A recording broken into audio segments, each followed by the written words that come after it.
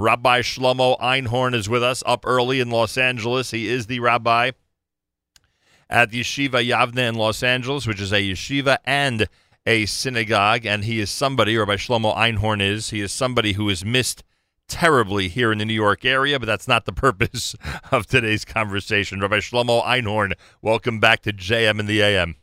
Hi, Nachum. Thank you so much. Great to be back on. We're gonna have to postpone my usual lament that you're not in New York for another time, if that's okay. Okay, good. That's no problem.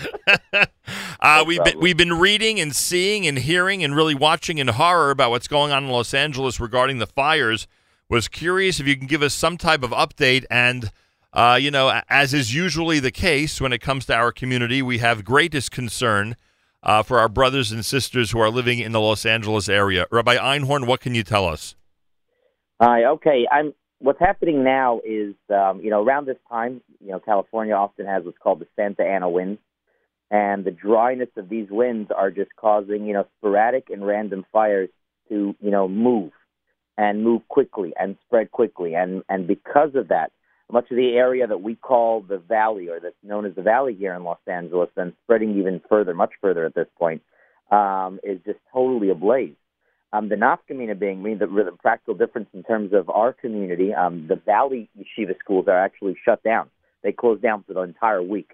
So Emek, which is a day school in the Valley, Valley Torah High School, totally shut down. Ventura, everyone was asked yesterday to evacuate their homes. Wow. Not in terms of, threat to life, but in terms of ramifications. For example, the Eruv, which is almost never down these days in California, Los Angeles at least, is down. There's no way to check on it. There's nothing to even talk about. Right. So that Eruv is down.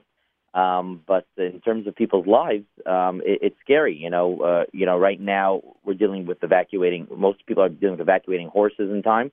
Humans have been able to get out, quite quickly, but no one knows when this is going to stop. There is no good answer as to when this is going to stop.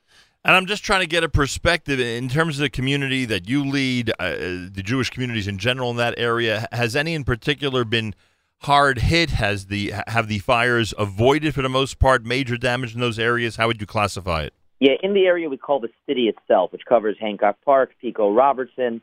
The fires, have not come close yet. For example, we had in our school, everyone had to have recess indoors because you step outside, you could smell.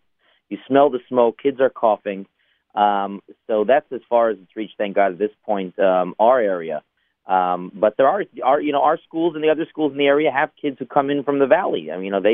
They have no way of getting in. They're stuck. And, or some of them, Dafka, are sending their kids early and get them out of that area. It's scary for a lot of families, a lot of people who have lives out there, a lot of people who have their memories out there. Parcel by parcel, that stuff is just going. Unbelievable. We as a community, and you know this from our Jewish Unity Initiative from Houston and a whole bunch of other times, whenever there's a natural disaster, our community around the world likes to respond if asked, if it's necessary. At this point, is there an effort to, in fact, ask people for financial support for people who are in difficult circumstances, or we haven't reached that point yet? Well, the collection points have not been set up, but it's gonna. I would say get everyone on call, on standby, because it's going to need a lot of resource to help a lot of people out. Because this is still going. This is definitely still going, Nachum. It's not. There's no sign that it's abating. Right now, the firefighters can't even keep up with this speed. So, yeah, definitely the Jewish community is going to need some assistance out there from Acheinu all over the world. So the firefighting experts can't even conjecture or give an estimate as to when this might slow down.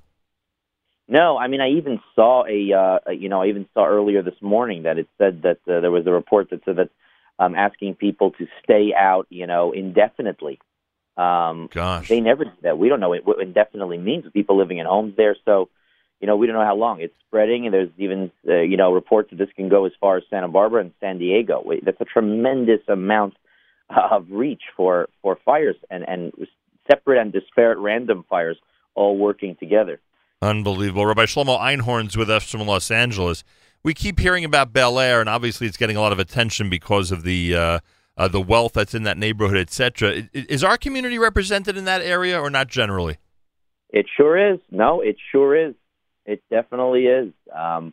We have families in our school from that area. Wow. I mean, for sure. I mean, I would imagine a large percentage of the Bel Air community actually is Jewish as well, and certainly, from families are there as well. I mean, there's, it's well represented in our community. And this may sound, I don't know, somewhat naive, but isn't it frightening to drive on a highway when it seems to us via the videos that it looks like you're literally driving into a fire?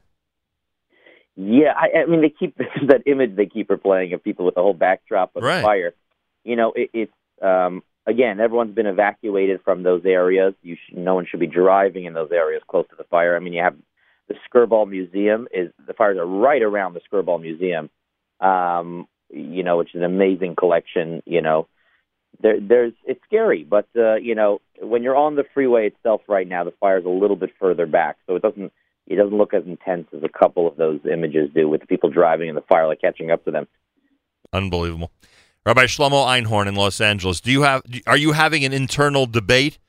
And I mean debate with yourself, not with those in your organization, about whether to address the congregation tomorrow regarding fire or regarding the action by President Trump this week in Washington? You know what? There's certain things you can't ignore. They're too momentous to ignore. But I got to figure out how to get that in the fact that we have a bar mitzvah, a scholar in residence, a baby naming. But those things are all going to have to go together because these are momentous, both in different ways. What happened with President Trump this week, you can't.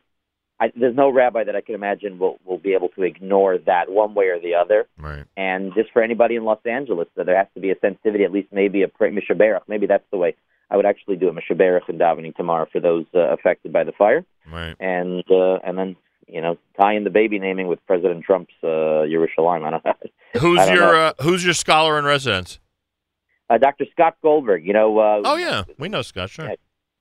Leading a teacher's teacher. Training teachers around the country. 100%. And knowing him, he'll have plenty of Tanakh references for you about both events. So okay, good. Then we're good.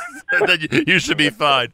Rabbi Einhorn, our best to everybody out there. We are, as we always say, the collective Jewish heart is in pain because we see what some of our brothers and sisters are going through out there. So just everybody out there should know that. If you'd even mention to people out there that we were in touch, it would be flattering because I need people in L.A. to know, like other cities that we've connected with, to know that there are Jewish brethren around the world who care about them. Thank you, Nachum. Thank you so much. Greatly appreciate that.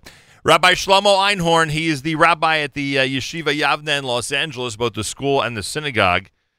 And obviously we are looking with tremendous horror, but obviously with even more concern about our brothers and sisters out in the Los Angeles area.